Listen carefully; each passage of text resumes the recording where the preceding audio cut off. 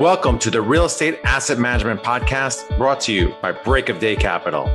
The show focuses on educating syndicators and apartment owners on how to build systems and manage their properties more efficiently to become a best-in-class operator. 100% straight talk. Let's jump in. Hey everyone, welcome to another episode of the Real Estate Asset Management Podcast. I'm your host, Gary Lipsky with Break of Day Capital. Be sure to join our Facebook group, Asset Management Mastery, where we have a great community of thousands of like-minded individuals sharing resources and best practices.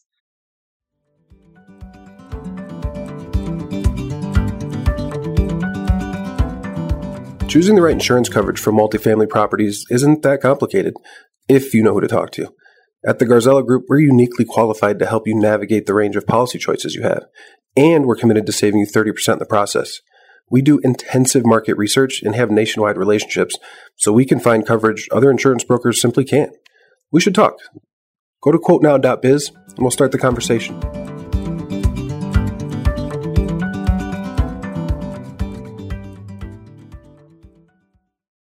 Today on the podcast, I'm honored to have Brandon Turner on.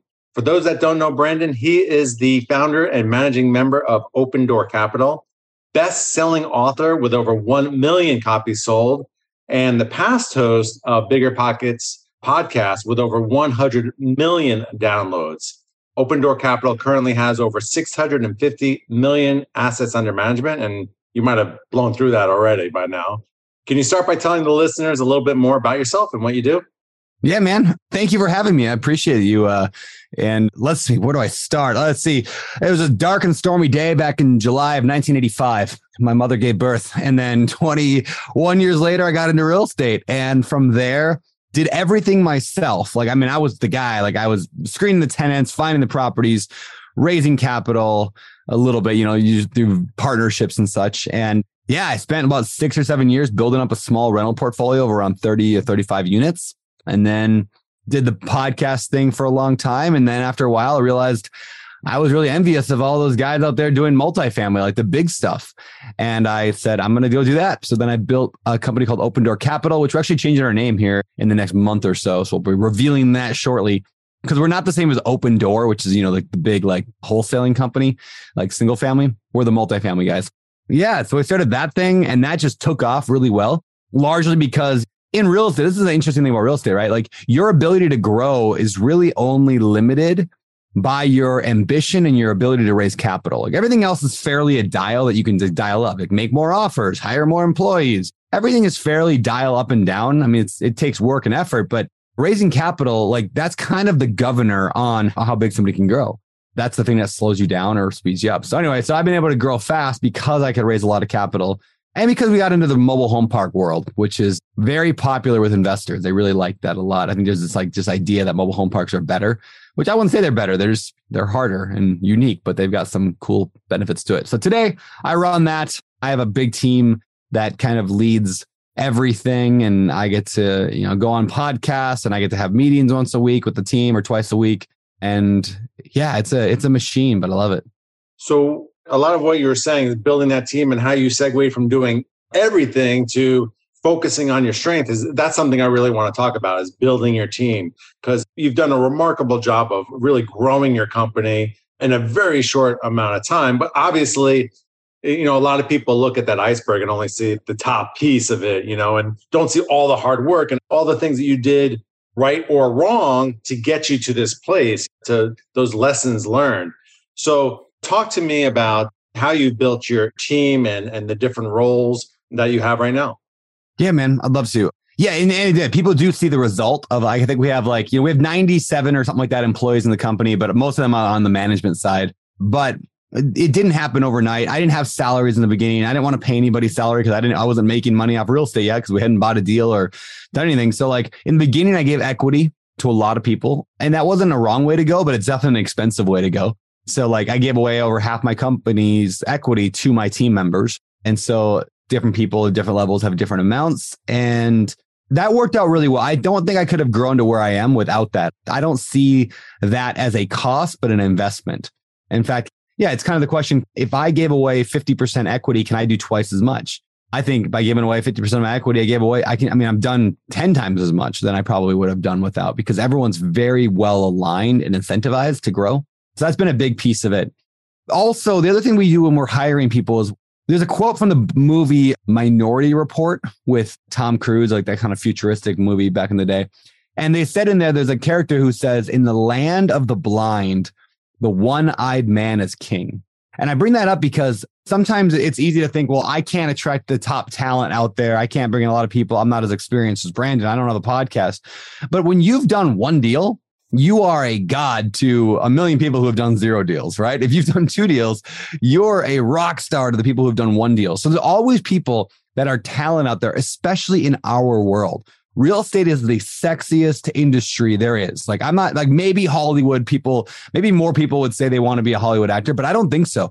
I bet you, we should actually do that poll someday. I bet you if you poll on 100 different careers, poll the average American, and one of them was, do you want to someday invest in real estate? I bet you it's 98%. You know, like everybody wants to be in real estate someday, because we all know as Americans and as North Americans / Western civilization that real estate is a phenomenal investment. So when you can bring people into your world as either an employer, in my case, I did a lot of internships. So I'd bring people in to do unpaid internships where you get paid on performance. And there are people that will hustle and try. And, 90% of them don't work out. But the 1 out of 10, like that's my core. And so like my COO came from our world of being an intern. My VP of investor relations was an intern. My director of marketing was an intern. And so they all started that way. You get to see who talent is and move them to a spot that they can prosper and thrive. It's funny you mentioned Hollywood. In my 20s, I co-produced 3 low-budget independent films. Oh, nice. And real estate is much, much better place to be in because way better. You could force appreciation. You have much more control. Like in the film business, you're relying on a lot of other people. And I hated that, Mm-hmm. And everyone is really looking out for themselves, where I think in real estate, there's so much better collaboration. You never know where your next partner is going to come. There's just a much, much more real friendly environment versus like fake friendly environment. Yeah, 100%. Real estate's like a team sport. And at the same time, it's not a sport in that you're not playing, like me winning doesn't mean you're losing. You're winning doesn't mean I'm losing. So it's a sport where all the teams are kind of working together. I get asked the question a lot. Why would you buy somebody else's deal? If they're selling it, clearly it's a bad deal. I'm like, no, we just buy different phases. I mean, we sell property all the time and we buy property all the time. And sometimes we just got tired of one, or we did what we wanted to do, or our loans coming through or whatever, like come and do it. Like, yeah. It's very much a collaborative industry, which is a lot of fun. Yeah. I love I was just at Rycliffe's Mastermind with your partner, and Brian was there. Actually they didn't make it the past week, but yeah, you never know where your next partner is going to come from. I've been able to get tons of lessons learned from my network and not having to go through the same things that they went through, which is great. Yeah, for sure. Yeah, it's been fun. Yeah, it's like playing a team sport. You're playing basketball against another team that you get to help win as well. Like how great is that? So are there certain attributes you look for in team members when you're hiring them, even at a lower level, on an internship level? Yeah, it's a great question.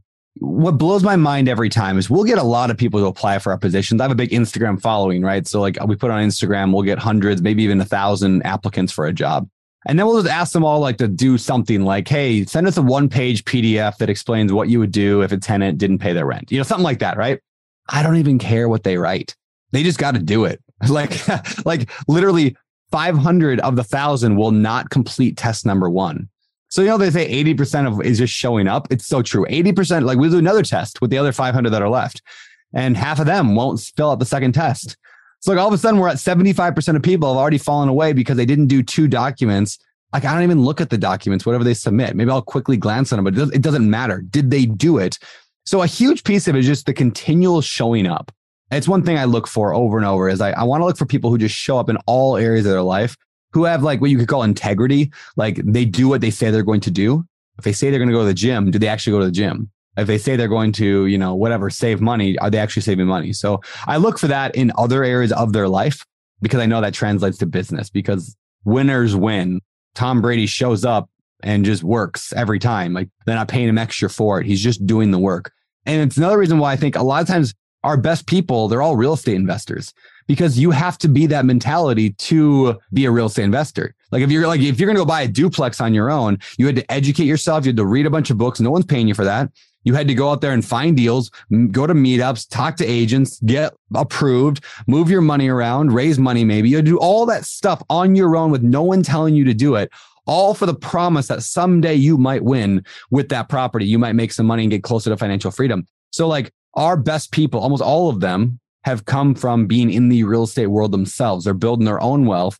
And that has been one of the greatest differentiators between this business where I've hired and other businesses in the past that I've hired people for, is real estate investors are just generally rock stars because they have to be. They didn't get there by being lazy.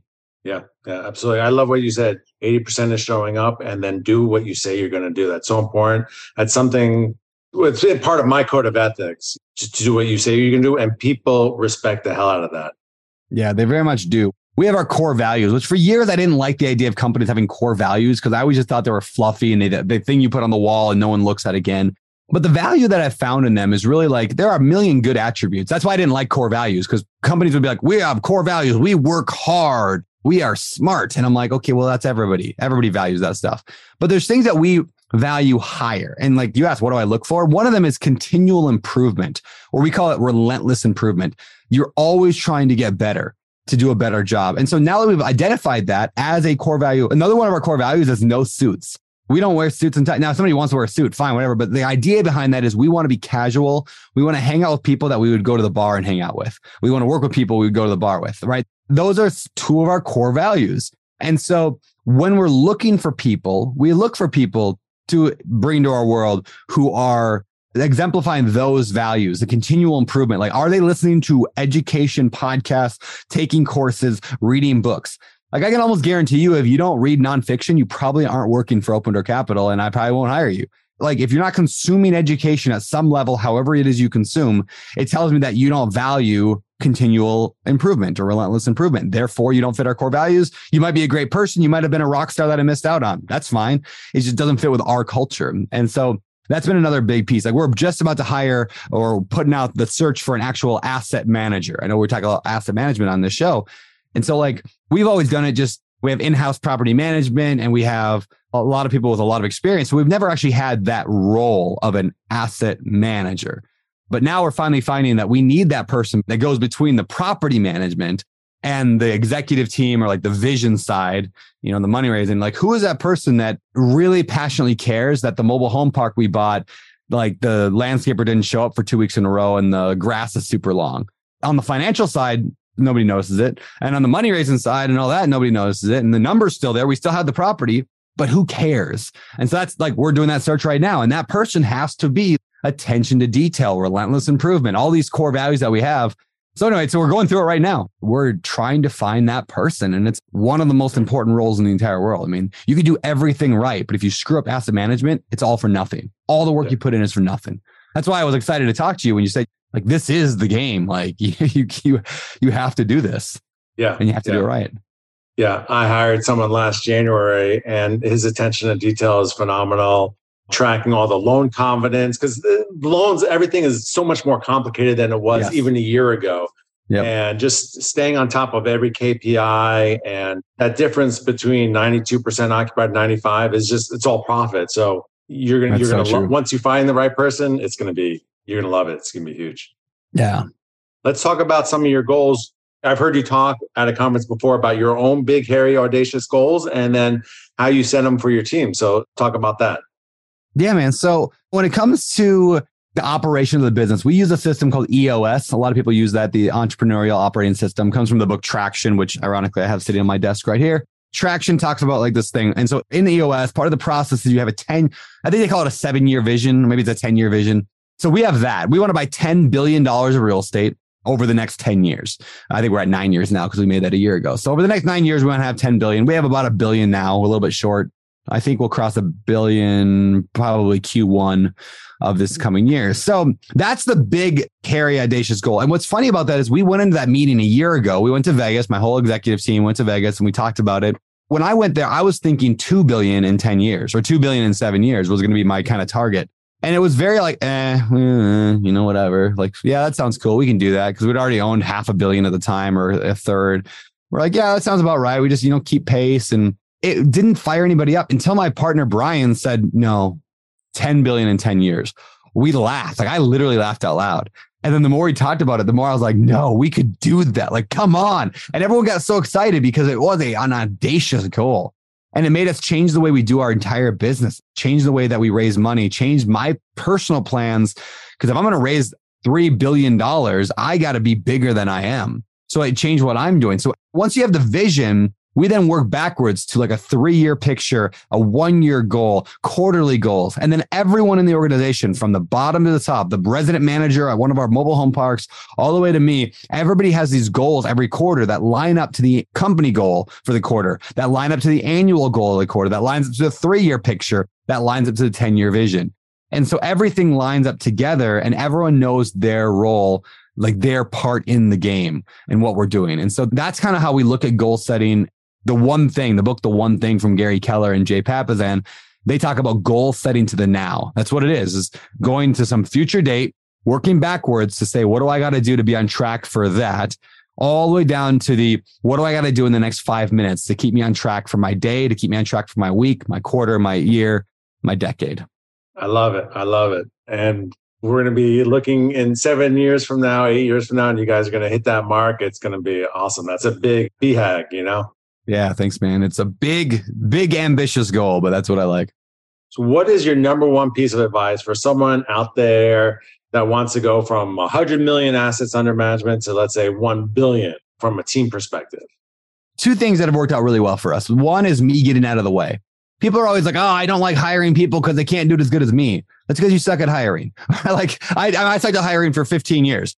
If you can't find somebody to do it better than you, you're not doing the right job hiring, because there are people who can do it way better than you. Like you're not the end all be all. I'm not talking about you, but people listen, you're not the end all be all in anything. There's absolutely nothing that I'm the best in the world at. It just does not exist, right? There's always somebody better. Now, there are things that I do really, really well. And so I'm going to keep my focus there. Like I'm really good at the social media game. I like it. It's fun for me. It doesn't feel like work. So that's what I should be doing a lot of time. I'm good at the kind of the high level leadership stuff. I love EOS. I love having those big, broad meetings where we're talking about 10-year or $10 billion visions. Those are fun, but I don't get involved in a lot of other stuff. So number one, to really scale, it was finding people who are ridiculously good and putting them in that one role and then managing them within some system and leading them in some system. Not even managing. I don't even manage. I lead, which is different, right? Like I don't do performance reviews. I don't do a lot of like that management stuff. I don't keep people on task. I don't even know what my team does most of the time.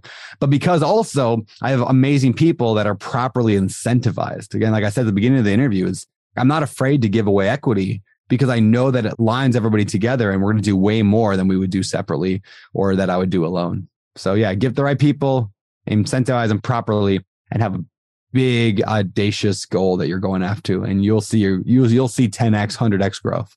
Absolutely. Tremendous amount of golden nuggets for our listeners. If you haven't read the book, The One Thing and Traction, I highly, highly recommend it. Easy read. For $15 for the book, it'll bring you, multi-million dollars in profit. So definitely check it out. We also talked about culture, and showing up is at least 80%. So great stuff. Brandon, thanks so much. Where can listeners find out more about you and Open Door Capital, which will be soon a new name? Yeah. So odcfund.com, odcfund.com. That's the website for our Open Door Capital. And then I'm just over on social media everywhere at Beardy Brandon, Beard Y Brandon. And beardybrandon.com is my kind of my text message newsletter I send out every week. So awesome. Thanks so much. This is Gary Lipsky signing off. I'll be back next week with another informative episode on the Real Estate Asset Management Podcast. To all of our listeners, thanks for joining us. And if you like this episode, please head over to iTunes or Stitcher and like, subscribe, and review this podcast, as it will help us grow our audience and reach more people. And if you'd like to learn more about what we do at Break of Day Capital, head over to our website, breakofdaycapital.com, and sign up for our newsletter and or fill out our investor application. We'll talk to you next week.